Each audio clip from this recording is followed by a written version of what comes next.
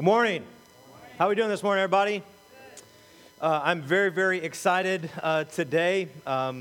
2011, a very long time ago, seems like 10 years ago, my wife and I answered the call to start and plant this church. And today is very exciting because we now have a place to call our own and a home. So I'm really, really blessed by the Lord to see what He's done over the last years of starting this church and planting this church, and for that to be kind of come to fruition today, for this to be the first Sunday to where this is the building now that we call our home as Gospel Community Church.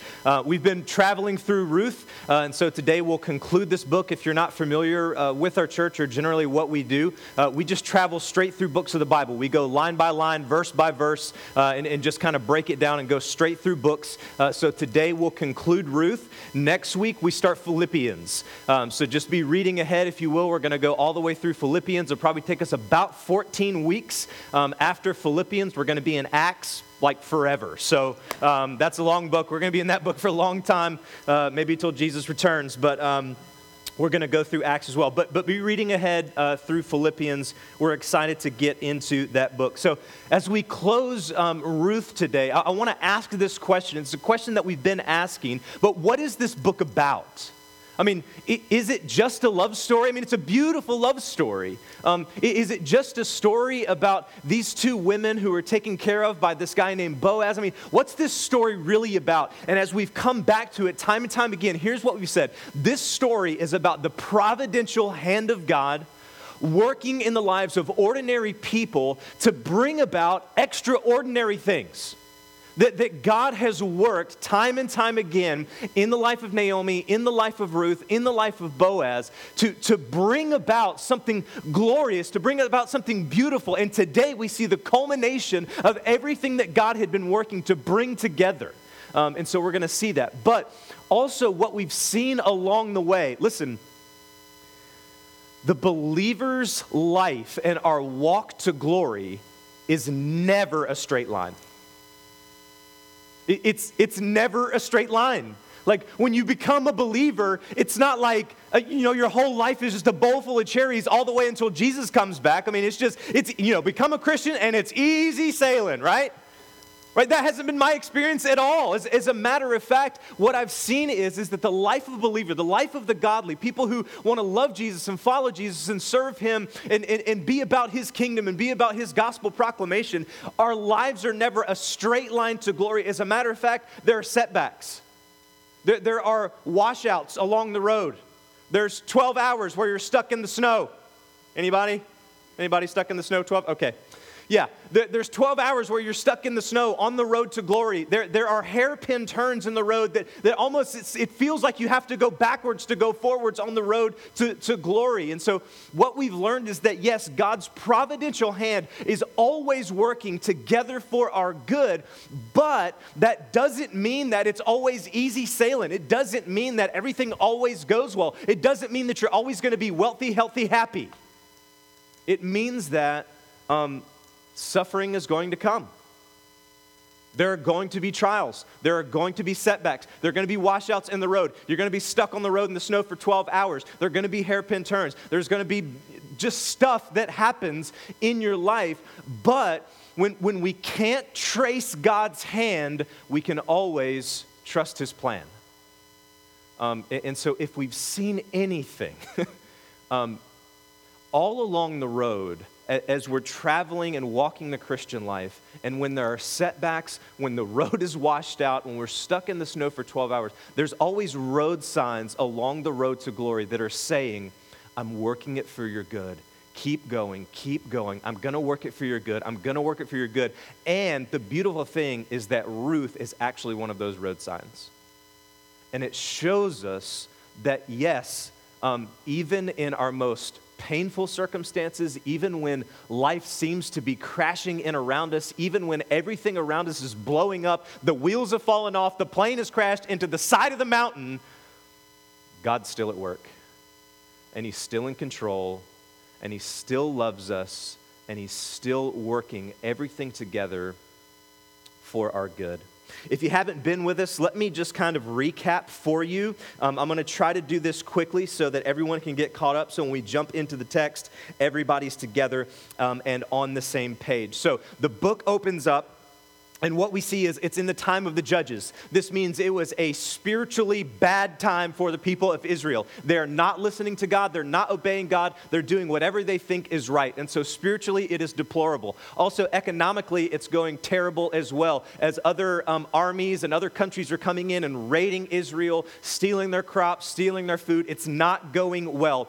So there's a famine in the land, and we're introduced to this family, and the family is led by a man named Elimelech and his wife Naomi. And so what they decide to do is to leave the land of Bethlehem and travel into the land of Moab to try to save their family. I mean, things aren't going well. There's no food to eat. And so they make what is seemingly a good decision to move from there, from Bethlehem, to go into Moab to try to save their family. But we know that that was a terrible plan because it goes exactly against what God had told them to do, which was to stay in Bethlehem. And instead, they go into the land of Moab, where nobody there worships Yahweh God. They actually worship a demonic god named Chemosh. And so there's no believers anywhere. There's no synagogues anywhere, so they can't have Christian friends. They can't have Christian relationships.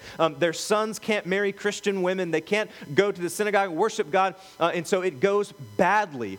And they have two sons, Mahlon and Chilion, and they end up marrying two Moabite women.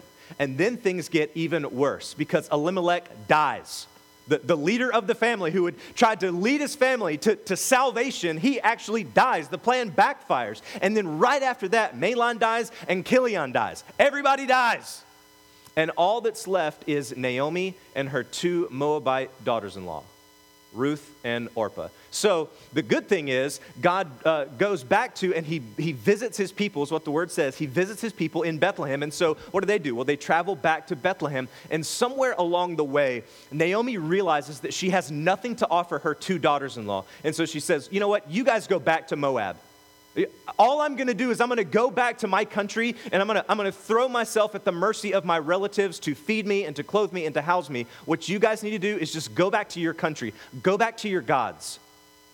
So Orpah does. She goes back to Moab and goes back to her gods, but Ruth makes Naomi a promise. She says, where you go, I will go. Where you stay, I will stay. Where you lodge, I will lodge. Your people will be my people, and your God will be my God. And so she dedicates her life to her. She makes a promise to her, but it's also a faith proclamation of her saying, you know what? I'm not going to worship those Moabite gods anymore. I'm going to worship the one true God, Yahweh. So they travel back, but these two women find themselves in a really terrible situation. They're broke. One's a widow. Both of them are widows, and they've got no place to go and nothing to eat. So what Ruth does is she goes and finds a field to glean in. Now, what God had done with his people is he had set up a system and told them not to glean all the way to the edges of their fields so that people in need could come and get grain and get something to eat. And this was a system that God had set up to serve his people. And so Ruth goes to a field because they're starving, they're hungry, and she begins to glean. And it just so happened that it was the field of Boaz. You guys remember Boaz, right? The rich guy, the single guy, the guy who loves Jesus, the guy who is actually in the line to be the kinsman redeemer of Ruth. Oh man, what great luck, right? So right there, we begin to see that when things are going terrible, I mean, Elimelech died, Mahlon died, Chilion died, no food, nothing to eat. She just so happens to find the right field with the right guy who's rich, single, loves Jesus, and is a kinsman redeemer of hers. So they meet. We saw them have their first date. It was awesome. They shared some roasted grain, and he's sitting next to her, and he makes sure that she's taken care of, and he goes out of his way to provide for her, to protect her, to offer her community, make sure that she's safe. Boaz is a manly man protecting this woman, kind of maybe he's, making a pass at her. We're not real sure, but we think he likes her, and she likes him, and the story's going really, really good. And then chapter 3 comes, and the harvest is over. And nothing happened. We saw the first day. We saw them meet. We saw love was in the air and everything was going great. But then the harvest is over, which means Ruth is no longer going to be working for Boaz. And now they're not going to have any reason to see each other. So what are we going to do now? Well, the brilliant mother-in-law comes up with what we said was a strategically risky plan. So she goes to Boaz at night and lays down at his feet and proposes that he propose. Okay? She doesn't propose, but she proposes that he propose, and he does. But there was one last setback that we left off with last week, and that was this. That yes, Boaz is a kinsman redeemer, but what we saw was there's a kinsman redeemer closer. And all of us went, oh, no. That's not the way the story goes. Boaz and Ruth are supposed to get together. They're supposed to live happily ever after with a house and a white picket fence and 2.5 kids. This is not the way the story's supposed to go. So, let's see what happens this week. You guys ready? You want to get in the text? Okay. Verses 1 through 4. Now, Boaz had gone up to the gate and sat down there, and behold, it just so happened, right? And behold, the Redeemer of whom Boaz had spoken came by. So Boaz said, "Turn aside, friends, sit down here." And he turned aside and sat down. And he took 10 men of the elders of the city and said, "Sit down here." So they sat down. Then he said to the Redeemer, "Naomi, who has come back from the country of Moab, is selling a parcel of land that belonged to our relative Elimelech. So I thought I would tell you of it and say, buy it, in the presence of those sitting here, in the presence of the elders of my people. If you will redeem it, redeem it. But if you will not, tell me, that I may know, for there is no one beside you to redeem it, and after I come." And he said, "I will redeem it." Okay. So the system that God had set up for widows, God loves widows, God loves orphans, he loves children, and the system that God had set up to love and serve widows is if their husband dies, the relative of the late husband is responsible for taking care of that widow, and it was often by way of marrying them. So the relative of the late husband would marry that widow. They would give them a son so that their name would be perpetuated, so that they would be provided for, they'd have food, shelter, all that stuff. But it's supposed to be the closest relative. The problem here is there's actually one relative closer than Boaz, but Boaz loves Ruth and he wants to marry her. So here we are. And so he goes to the city gate, okay? So what happened, if you remember last week, she goes in the middle of the night. I'm proposing that you propose. He does. And then first thing in the morning, where's he at? I mean, he wants to marry this gal. He gets right to work. And he goes, and what he's going to do is he's going to tackle the problem. Listen, with every great love story, there's always an obstacle. Okay? With every great love story, there's always an obstacle. And at this point, I feel Boaz's pain. Okay? So my wife and I dated all throughout high school. Then sadly we broke up. Everyone, oh. Sadly we broke up. Then she moved away and went off to school. I went into the workforce, kind of went away to school, did some other really dumb stuff. Then I came back. The Lord, got a hold of my heart, and I was like, you know what? I want to marry Chelsea with my whole heart. Here were the obstacles. 1, she had a boyfriend. 2, she hated my guts. 3, and so did her family. So there were some obstacles there that had to be overcome. But you see, with every great love story, there's always obstacles that have to be overcome. And it is the same way with the greatest love story that there is, which is Jesus' love for us. Jesus comes and he has to overcome the greatest obstacle, which is God's justice. You see, we're sinners. Like you're a sinner. You know that, right? I'm a sinner. You're a sinner. And because God is just, he's not just going to let your sin go. God is not the God who winks at your sin. Oh, it's okay. No big deal, buddy. It's whatever. That's not the type of God he is. He is a just God, and he gets angry with sin, and he gets wrathful at sin. Yes, God is loving, but God is also full of wrath. This is what the Bible teaches. It's both. He's not just the mean God, and he's not just the loving God. He's actually both. He is loving and wrathful. And so what Jesus does is he comes, and because God is just, God demands death for sin. And so Jesus dies on the cross so that you don't have to. That's the greatest love story ever told, that Jesus Christ came and he died in your place for your sins, and that through faith in him, you can be saved from the wrath of God. That's the greatest love story that there ever is. And Jesus overcomes the greatest obstacle to save you so that he can love you, so that he can bring you into his family. Boaz goes early to the gate to take care of this obstacle. He sees the guy comes walking by and he says, "Turn aside, friend." It's very interesting in the Hebrew. This is a rhyming phrase that they would use, and it actually means Mr. So-and-so. Like that's how we would translate. It means Mr. So-and-so, or hey, what's his face? You know, dudes would say, "Hey, chief, bro, pal, buddy." You know, when you don't know somebody's name, you're like, "Hey, bro, what's up, man?" So he calls him Mr. So-and-so or Mr. What's-his-face. "Hey, Mr. What's-his-face, turn aside here. I got something I want to say to you." Now, it's very interesting. These guys are family members, so I believe he actually knows the guy's name, but the author intentionally leaves it out, and I want to come back to that. Let's just leave that there for right now. So what he does is he gathers 10 men of the elders. He is not trying to do any type of backroom deal. He's not trying to fly under the radar. Boaz is a godly man, a man of character, a man of God, and he comes out in the city square where business is conducted. That's where they used to do business. And again, he's not trying to do anything under the radar. He gathers 10 elders. Okay, you guys be my witnesses. We need to do some business, and we need some witnesses that are going to, verify that this business is done correctly. So would you guys sit down? They sit down. I love that. He says, "Hey, friend, turn aside," and the friend turns aside. "Hey, 10 elders, turn aside," and they come too. Boaz is a guy who gets things done, and he's respected by other men. So when he says, "I need to do some business, would you come?" They say, "Yeah, sure," because he's a respectable man. So the 10 elders come, and here's what he says. Naomi is selling a parcel of her land. Now, apparently, when Elimelech had died, Naomi assumed the rights of that land. But here's the problem. Naomi is broke. She doesn't have any money.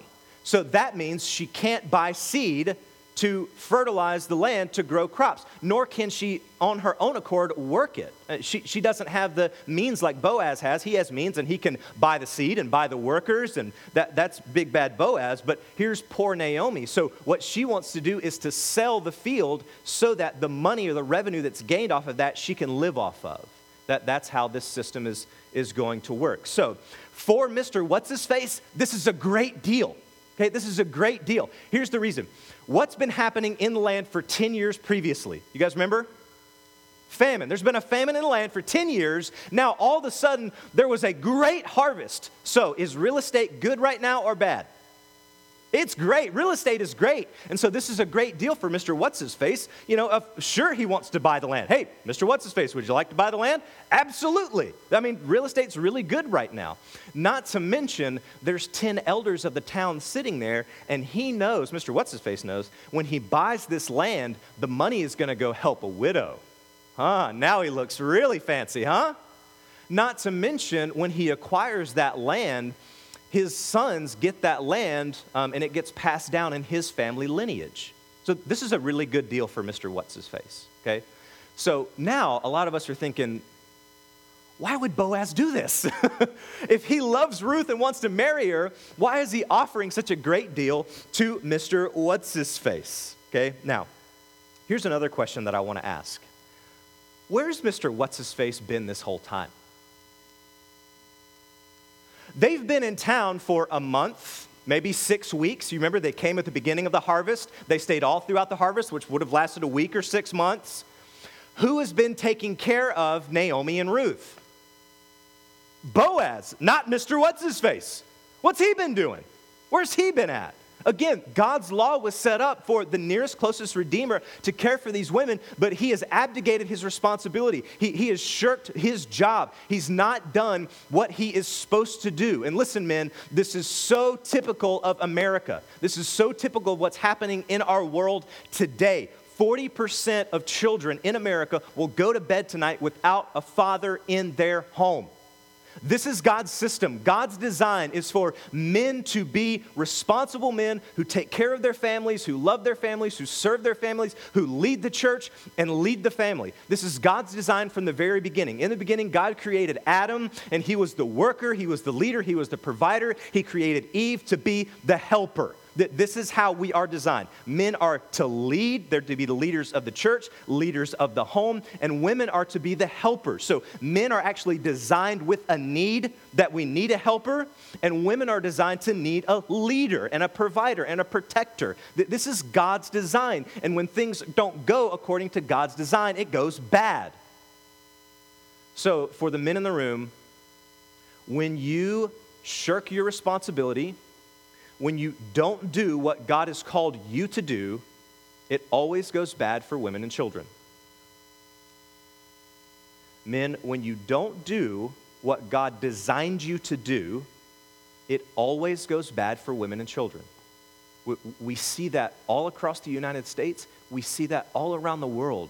Men either abdicating their responsibility or abusing their responsibility, and women and children suffering at the hands of men. This is what we see in our world.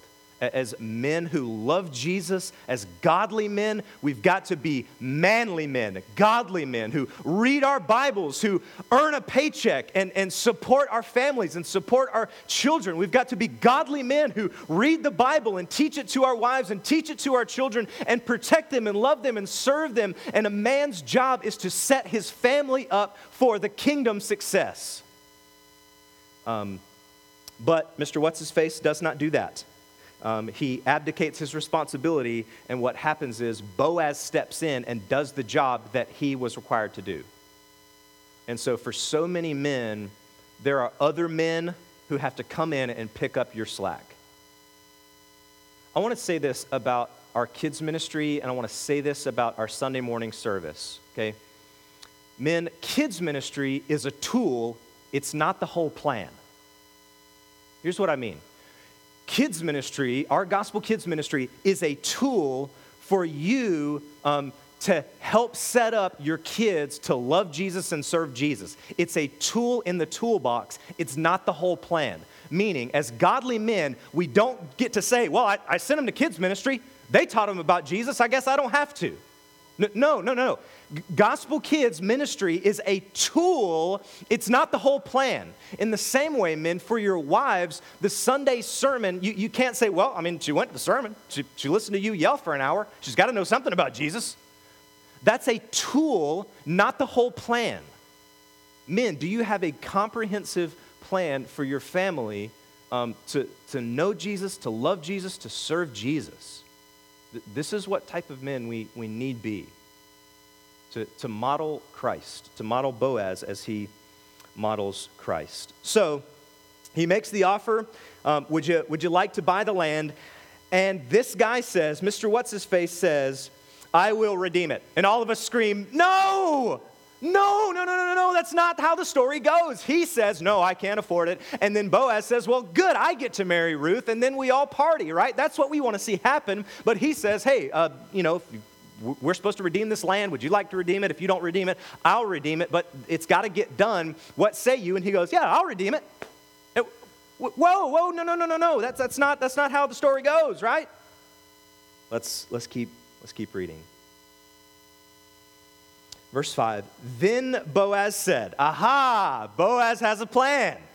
Big bad brother Boaz is not going to leave us out in the cold. Then Boaz said, the day you buy the field from the hand of Naomi, you acquire Ruth the Moabite, the widow of the dead, in order to perpetuate the name of the dead in his inheritance. Then the Redeemer said, I cannot redeem it for myself, lest I impair my own inheritance. Take the right of my redemption for yourself. I cannot redeem it. Aha, Boaz. Crafty, shrewd Boaz pulls the righteous bait and switch maneuver. Okay? He offers him the field, right? Okay, so he gathers the elders around. Hey, don't you want to be the redeemer and buy the field, right, Mr. What's-His-Face? And he goes, oh, yes, I would like to buy the field. And he goes, oh, but, okay, so now he's doing that's the bait. Now he's doing the switch, okay? But remember now, when you buy the field, here's also what you get. You got to marry the Moabite. And that means there's going to be a wedding. You know, those can be expensive, right? With the dress and the hair and the cake and all the stuff, you know, you got to do the party and the deal. That's very expensive, right, Mr. What's-His-Face? Oh, also, you guys have to have a kid together so that you perpetuate the name of the dead so that, his family line doesn't die out. You know how expensive kids can be with the milk and the diapers and the formula and the crying all the time, and it's terrible. You don't want to do that, do you, Mr. What's-His-Face? Oh, and lastly, just to put the stinger in, also, if you do this and you guys do have a child, this land doesn't actually go to you. It goes to Ruth's son to perpetuate their name, not to perpetuate your name. So, Mr. What's-His-Face, you're going to spend a lot of time, energy, effort, money, and you're going to get nothing in return. How's that deal sound? Okay, this just went from real estate dream to real estate nightmare, right? So do you see what Boaz did there? He's very shrewd. He doesn't lie. But he uses the timing of his truth-telling to his advantage, okay? He's very crafty. He's very shrewd. And again, he has set this guy up and said, okay, would you like the land? You like the land? You like the land? And now here's this, you know? And so what the guy does, well, no, I can't redeem it. I can't redeem it, okay? Now, there are lots of speculations why he can't redeem it or why he doesn't want to. Maybe he doesn't want to marry a Moabite. Okay, that's a very real possibility. He's a Jew, she's a Moabite, they don't like each other. Maybe he doesn't want to marry a Moabite. Or maybe he thinks she's bad luck. You know, I mean, her husband died, you know, her father-in-law died. Maybe anybody who marries this gal, they just end up dead. Maybe she's bad luck. Or maybe he already has a wife. See, a lot of people, when they look at the Old Testament, they're like, oh, you know, everybody married lots of wives and polygamy was awesome. Well, not really. If you really read the Old Testament, every time somebody had lots of wives, it just goes bad for them. So in the Old Testament, polygamy is not necessarily smiled upon, so maybe he already has a wife. Here's why I think that he doesn't want to marry her. I think that he only wanted the land deal if it was going to benefit him. I think that this is selfish. I think that this guy is abdicating his responsibility and is not doing what God has told him to do. And here's my evidence. Look at his reasoning. He says, I cannot redeem it lest I impair my inheritance. Again, God had set up the system for Mr. What's-His-Face to care for these two women. That was God's plan. That was God's design. But what does he do? Nah, I don't want to impair my inheritance. Meaning, I'm not willing to serve God. I'm not willing to do what God has called me to do because it's too costly. I'm not willing to serve God because it's going to be too painful. And listen, that's exactly why I believe the author leaves him nameless. He says, I don't want to impair my inheritance, meaning I want to make sure that my name goes throughout the ages. And the author doesn't name him. Instead, who's named? Boaz. Boaz gets included in that long lineage, and Boaz, the son of so-and-so and so-and-so, not Mr. What's-His-Face. So here's what I want you to see from this text. In the kingdom of God, the key to leaving a lasting legacy is selfless sacrifice for the kingdom of God. In the kingdom of God, this is how the kingdom of God operates. If you want to leave a lasting legacy, if you want your life to matter, if you want to live a life of purpose, here's how you do that. You live a life of selfless sacrifice for the kingdom of God. That's how you leave a lasting legacy. That's how you don't end up like Mr. What's-His-Face.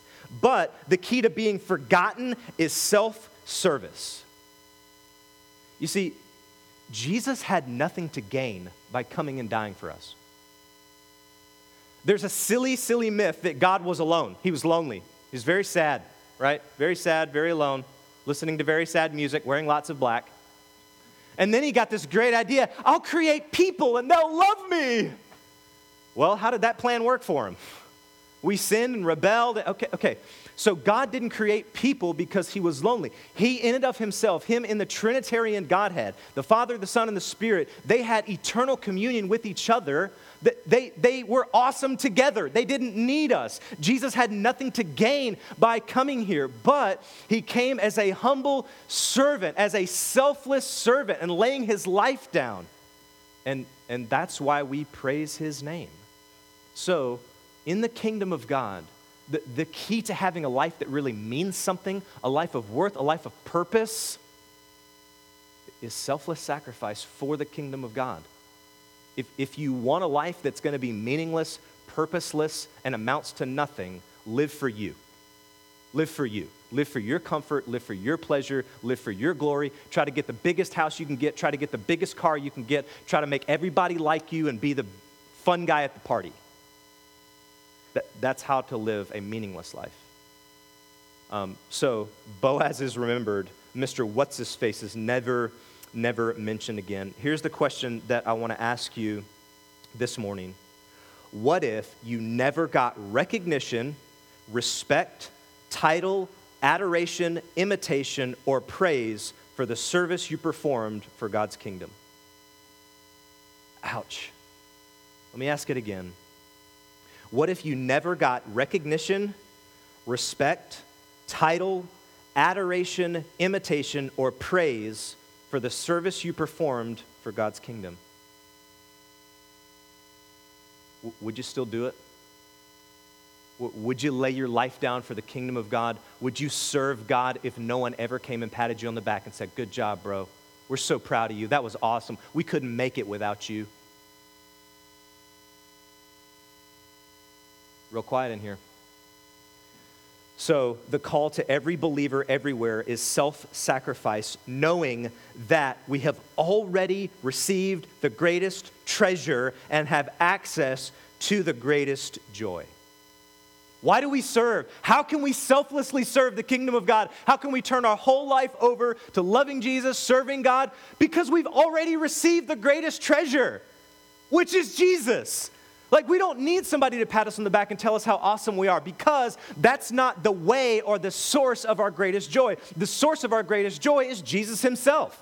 So we don't need somebody to say, "Oh man, I saw you vacuuming the lobby before the service and that was so great." Or, "Man, I know the band, man, you guys, you show up early, you leave late, you guys are always..." You don't need somebody. Listen, it's awesome when people do that and you should do that, but we've got to see and know that the source of our greatest joy, the source of our greatest fulfillment is Jesus himself, and we already have that treasure. We already have him. So it's not about the pat on the back. It's not about the acclamation. It's not about the praise that you receive from man. It's about the treasure that has been entrusted to you, which is Jesus himself. So, moving along, verses 7 through 10. Now, this was the custom in former times in Israel concerning redeeming and exchanging. To confirm a transaction, the one drew off his sandal and gave it to the other. And this was the manner of attesting in Israel. Pause for a second. This is kind of saying, this is a land deal. So he's given him his shoe. It's kind of weird. Here's my shoe. This says that I can't walk on that land as an owner.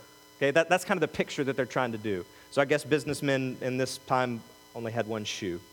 Or mismatched shoes. So when the Redeemer said to Boaz, "Buy it for yourself," he drew off his sandal. Then Boaz said to the elders and all the people, "You are my witnesses this day that I have bought from the hand of Naomi and all that belonged to Elimelech and all that belonged to Chilion and to Mahlon. Also Ruth the Moabite, the widow of Mahlon, I have bought to be my wife." Jackpot. "To perpetuate the name of the dead in his inheritance, that the name of the dead may not be cut off from among his brothers from the gate of his native place. You are my witnesses this day." This is a celebration. This is awesome. This is the wedding day, okay? We're assuming, some commentators lean this way, some don't, but we're assuming that this is a big deal. They're at the city gate. We're assuming probably Naomi came along to see what was going to happen. Ruth's probably there, and this was kind of the bridal wedding announcement. Maybe this is awesome. This is a big celebration. This is actually the answer to the prayer in chapter 1. I'll just read it to you. Chapter 1, verse 9. Here's the prayer that Naomi prays. "The Lord grant you may find rest, each of you in the house of her husband." That's chapter 1. Now we're in chapter 4, and God answered that prayer. Now, there was a long road in between. They're there in the land of Moab, and Elimelech has died, Mahlon's died, Chilion's died. They have to travel 50 miles to get back to the land of Bethlehem, and they're poor, and they're just eking out their existence, going and reaping in the field and barely making it by, and then all of a sudden, boom, Boaz, he steps in and marries her. there was a long road to get there from chapter 1 when they actually prayed the prayer till chapter 4 when the prayer is answered. Here's what I want to say to you. No matter where you are in your story, hold judgment on God. No matter where you are in your story, listen, when we get in the midst of pain, when we get in the midst of suffering, it creates tunnel vision for us. And we can only see what's terrible. We can only see the bad. We can only see that this is awful. I don't like this. What are you doing, God? What are you thinking? I can't believe you're allowing this to happen to me. Anybody else? Am I alone on that one? When things like that happen in our life, when difficult circumstances come, our knee-jerk reaction is to say, God, what are you thinking? Like, what's your problem? But no matter where you are in your story, you don't know what's around the bend. You don't know what God has in store. You don't know what God has waiting for you. So the question is how, okay? How do I not judge God when my story is not going the way I planned? How does Ruth make it through, right? How do you not judge God when your story is just not going the way you planned? Okay, is that you this morning? Is your story, is your life just not going the way you planned? You had a really different trajectory for your life, and it's not going that way. The question to you is, how do you not get angry and bitter with God? How do you not judge God when your story is not going your way? Okay? Because, listen, worry about how your story is going to turn out is actually a judgment on God. You're worrying because you don't think he's got it figured out. So you're judging him and saying, you don't know what you're doing. That's actually what worry is. Fear. If you're fearful about the future, I don't know what's going to happen, it's all going to go terrible, you know. Fear is actually a judgment on God because you're saying you don't have it covered. So worry, fear, all of those things, if that's you, if you're a person who's constantly worrying about the future, constantly worrying about my story isn't. So how do we not do, okay, is that an easy thing to do? In the midst of pain, in the midst of struggle, in the midst of strife, in the midst of your life to not worry? Is that easy? No, it's hard. It's hard to not worry. It's hard to not be fearful. So to bring this sermon full circle to week 1, number 1, you need to acknowledge your position. Acknowledge your position. Meaning, who are you to question God's plan? He's smarter. He's bigger. He's better. He's got it under control. He knows what he's doing. He's the God that spoke the entire universe into existence. He sees everything from beginning to end. He knows it all. He's done it. He's God, right? Acknowledge your position. Who are you to question his plan? In the midst of your life blowing up, go, he knows what he's doing. This is terrible, but he knows what he's doing. This is what happened to Job when Job questions God, and he says, God, isn't iniquity for the unrighteous? Meaning, isn't bad things supposed to happen to bad people? Why is this happening to me? And God speaks to Job and says, gird your loins. I have a question for you. Read it. It's there. I didn't make that up. Where were you when I laid the foundations of the earth? Where were you when I closed in the seashores? Does lightning ask you where it should strike? Have you seen the silos stacked with snow and hail that I have kept for times of trouble? Are you God? That's what he asks Job. And so for us, as we shake our fist at heaven and say, God, what are you thinking? Why are you allowing this to happen to me? We need to stop and pause and acknowledge our position. You're God, I'm not. Number 2, acknowledge his reputation. In times where the plane has crashed into the side of the mountain, the wheels have fallen off, it seems like life couldn't get any more painful. Acknowledge God's reputation. Here's this book. It's a really great book. I think you should read it. Time and time again, family after family, person after person, story after story, to where there is great pain and suffering, and God always brings about joy. God always brings about happiness. God always brings everything to a close. And listen, even if your pain and trial and suffering kills you, guess what? You'll get to be with Jesus. Acknowledge his reputation. Think about Noah. Think about Abraham. Think about these guys that God was just faithful to them. Yeah, things were difficult, but in the end, he proves himself to be faithful every single time. So this is great. They're married. It's awesome. Let's keep reading, verses 11 through 12. Then all the people who were at the gate and the elders said, "We are witnesses. May the Lord make the woman who is in your house like Rachel and like Leah together, who built up the house of Israel. May you act worthy in Ephrathah and be renowned in Bethlehem. And may your house be like the house of Perez, whom Tamar bore to Judah, because their offspring that the Lord will give you from this young woman." This book is absolutely filled with prayers. In chapter 1, verse 8, Naomi prays for Ruth and Orpah. In chapter 2, verse 4, Boaz prays for his employees. In chapter 2, verse 12, Boaz prays for Ruth. In chapter 2, verse 20, Naomi prays to the Lord and thanks the Lord for Boaz. In chapter 3, verse 10, Boaz prays for Ruth. Now in chapter 4, verse 11, the townspeople pray for the newlyweds. They pray that she be like Rachel. Oh, you guys remember Rachel, right? The one who was barren and God opened her womb. And like the house of Perez. You know the house of Perez that had tons and tons and lots of kids. That's what they're praying for this couple. So do they get the happy ending? Is this all going to turn out okay? Here's the problem. She was in the land of Moab, married to Mahlon for how long?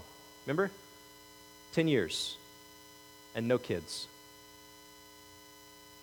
So, are they going to get married and have children? That's the prayer that they prayed. Is God going to be faithful and come through and open her womb so that she can conceive? Verse 13 through 22. So Boaz took Ruth, and she became his wife, and he went into her, and the Lord gave her conception, and she bore a son. Then the woman said to Naomi, "Blessed be the Lord, who has not left you this day without a redeemer, and may his name be renowned in Israel. He shall be to you a restorer of life and a nourisher of your old age. For your daughter-in-law who loves you, who is more to you than 7 sons, has given birth to him." Then Naomi took the child and laid him on her lap and became his nurse. And the women of the neighborhood gave him a name, saying, "A son will be born to Naomi."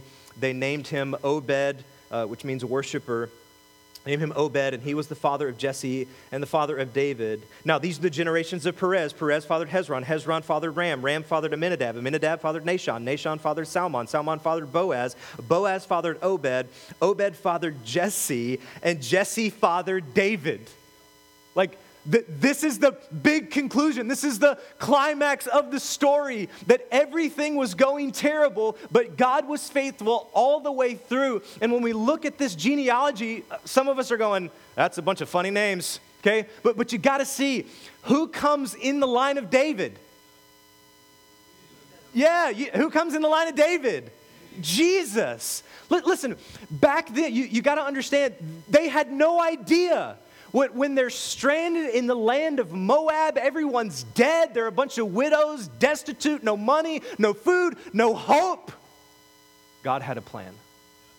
And for those of you who are here this morning and you feel like you have no hope, God has a plan.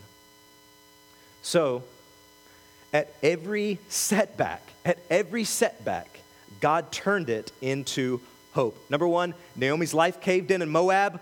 God shows up in Bethlehem. Number 2, she is stripped of everything, her husband and her sons, but God gives her Naomi. Number 3, Naomi is grumbling, and God is preparing Boaz. Number 4, there is a kinsman redeemer who is closer, but it's okay. Boaz still gets to marry Ruth. Number 5, Ruth is barren, and the Lord gives her a son. God is working in every setback to create a stepping stone to joy.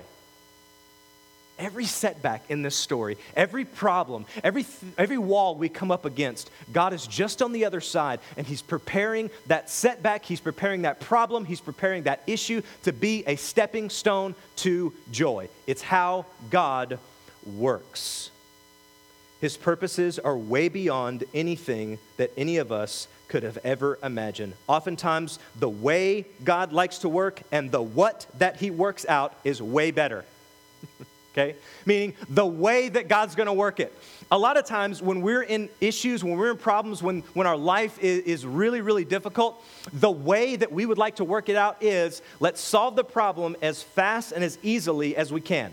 Meaning we always take the comfortable and easy route out, right? That's how we would solve the problem. But where there is no strife, there is no maturity. I should have got an amen there for somebody.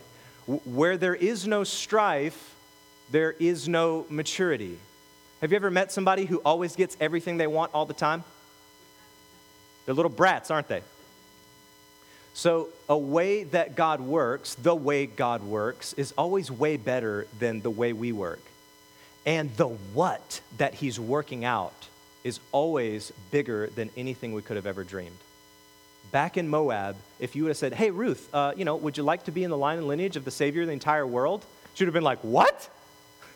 She had no idea. But here's what Ruth does. Ruth is faithfully obedient all the way through trials and tribulation. I want you to think about cosmically how small Ruth's decision to stand beside Naomi, be obedient to God, and follow her to this land. I want you to think cosmically how small Boaz's decision to step in and be the kinsman redeemer is. Okay? So one dude decides, hey, I'm going to obey God, and I'm going to marry this gal. Okay? Compare that decision to the United States entering into World War II. Which decision seems bigger? But simple obedience connected to a cosmic plan is never inconsequential. Okay? Simple obedience. You just simply obeying God in the very small things in your life. Again, Naomi wouldn't have seen Ruth's decision as a big decision. Boaz, cosmically speaking, wouldn't have seen it as a big, giant decision that he made. I'm just obeying God. This is just what God told me to do, and I'm just going to marry this girl, right? He just simply obeys. But it was connected to God's cosmic plan, which made it a really, really, really, really important decision that he made. But he didn't know that. So our small obedience, our simple, small, everyday life, just deciding to follow God, just deciding to go after him is not inconsequential. It's not insignificant. It's actually cosmic because it's connected to a cosmic plan. Isn't that awesome? That our day-to-day obedience, listen, that you being faithful to attend on Sunday mornings is actually cosmic. That you being faithful to give, that you being faithful to show up to a community group, that you being faithful to serve the city, that you being faithful to love somebody, to lay a hand on them and pray for them, that is so not insignificant. It's actually cosmic because it's connected to a cosmic plan. And here we see this cosmic plan unfold that these very ordinary people, Ruth and Boaz, just ordinary people, obeying God, connected to a cosmic plan, which in the end brings about the Savior of the entire world. Listen, your Monday morning is monumental when it is connected to the King's work. You're going to work, you're going to school or going to class. Listen, stay-at-home moms, you staying at home with your children, okay? When it is connected to the King and his plan and his purposes, it is so significant. It's so significant. And that's the beauty of being a servant of God and a lover of God, that what we do day to day, though it may seem small to us, is actually huge because it's connected to God's plan. So I want to close this book and draw it down to the heart of it. I want to draw it down to the purpose of it. I want to get down to what this book is really, really, really about. Who is that? That's right. Every line, every word, from the Old Testament all the way to the New Testament, our Bible's banner that it's waving, the song that it's singing, the flag that it's waving is Jesus Christ. So here's what happens. Jesus Christ comes. He lives the life that we should have lived. He dies the death that we should have died. He then resurrects 3 days later, and he shows up to his disciples on the road to Emmaus. They're walking down this road, and here's what it says. Luke 24, verse 27. And beginning with Moses and all the prophets, he, Jesus, interpreted to them all the scriptures, the things concerning himself. So Jesus comes and he dies and he resurrects. And once he's resurrected, he shows up to his disciples and leads them through a little Bible study as they're walking down the road. And he starts in the Old Testament. Okay, let's go Genesis. You guys read Genesis, right? So let me walk you through Genesis and tell you how all of that is about me. That's what Jesus says to them. And then he goes to the next book, and then the next book, and then the book after that. And then he comes to Judges. And right after Judges, he steps into the book of Ruth. And I would have loved to have been there to hear Jesus unpack Ruth and tell his disciples how the book of Ruth was exactly about him. I imagine that he might have said something like this. Number one, Boaz was a kinsman, and I became a kinsman of yours. I, the God of the universe, the God who spoke everything into being, and by my very word, right now, I'm holding everything together. I stepped out of heaven where I was loved, served, and worshiped. I stepped out of that place to be a servant. I became a lowly servant. I became a first century Galilean peasant. I came here to serve you. I put on flesh so that I could be your kinsman redeemer. Then I went to the cross so that I could adopt you into my family, making you a part of my family, becoming your kinsman redeemer. Number two, Jesus might have said, Boaz was able and willing to redeem Ruth. I alone was able and willing to redeem you. So Boaz was able and willing to do this, but me being Jesus, I came and lived a perfect life. That's what God demands of you, a perfect life. The problem is nobody's perfect. Nobody's perfect. So Jesus comes and lives a perfect life so that his sacrifice is perfect, so that his righteousness is imputed onto us. He's the only one that was able to save. He's the only one that's able to save. Not Buddha, not Gandhi, not Muhammad. They're not able to save. Jesus is the only one able to save. Not only was Jesus able to save, he was also willing to save, because he says in John, nobody takes my life from me, but I lay it down willingly. I lay it down of my own accord. Jesus also might have said something like this: Boaz paid the price for redemption, but I paid the ultimate price. They beat his body. They plucked out his beard. They took a crown of thorns and placed it on his head and mushed it down into his flesh, and blood ran down his face. They took spikes and drove it through his hands and his feet, and they laid him on that old rugged cross, and they drove those spikes through his hands and through his feet, and he was there hanging on the cross in the sun, and they took a spear and they stabbed it in his side and pronounced him dead. That was the cost of your redemption. That was the cost of your salvation. Jesus also might have said something like this: Boaz's self-sacrifice led to the salvation of a nation. My self-sacrifice was the salvation of a nation. I came for my people. The good shepherd collects his sheep. They know my voice. The sheep follow the shepherd. He came for his people. That's what Jesus came to do. And lastly, the book of Ruth ends with a wedding celebration. And when I return, there will be a great marriage supper of the Lamb. This is Jesus. This is our great God and Savior. When you leave today, I don't want you to say, man, what a cool band, or what a great sermon, or what an awesome series. I want you to say, what a great Savior. That's what I want your hearts to sing today. So I'll close with this. Turn your eyes upon Jesus and look full in his wonderful face, and may the things of this earth grow strangely dim in the light of his glory and his grace. Let me pray. Father, we thank you for this great story. We thank you for this great book. We thank you for a mighty, godly man like Boaz. May the men of this church raise up to be godly, strong men who read their Bibles, who love Jesus, who protect women and children.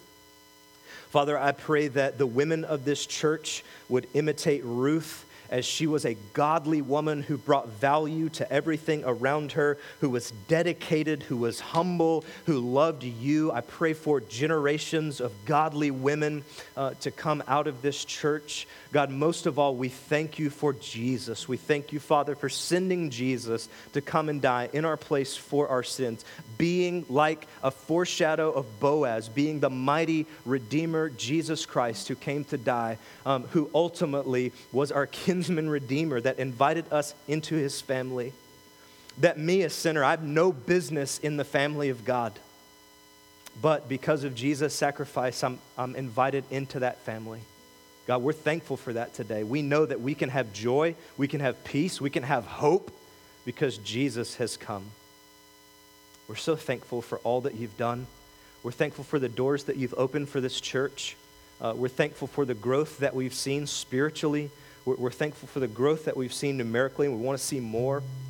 We want to see more people love Jesus. We want to see more people saved. We want to see more lives changed. So, Father, would you do that? Would you grant that to us? God, you're mighty to save. God, I pray for the power of your Holy Spirit right now to sweep through this place, and for the people who have come today feeling hopeless, Father, I pray that they would leave with hope. Their hope would be in Jesus and the cross. Their hope wouldn't be in wisdom of men or any smart, quirky thing I said, but their hope would be in Jesus. Father, I pray for the men today. I pray for the women today. I pray that we would raise up families who are dedicated to God, who love and serve God. I pray for the children of our church. God, would you make them lovers of Jesus early on in their lives? Would you make them followers of Jesus early in their lives? Father, I pray for those who may not know you today.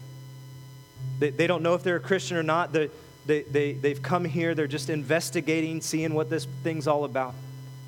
God, would you just consume their heart with the beauty of Jesus? Would you change lives today? You're the only God who can do that. I can't do it. The band can't do it. This building can't do it. But you can change lives. You can change hearts. You're that God. We pray all these things in the mighty name of Jesus. Amen.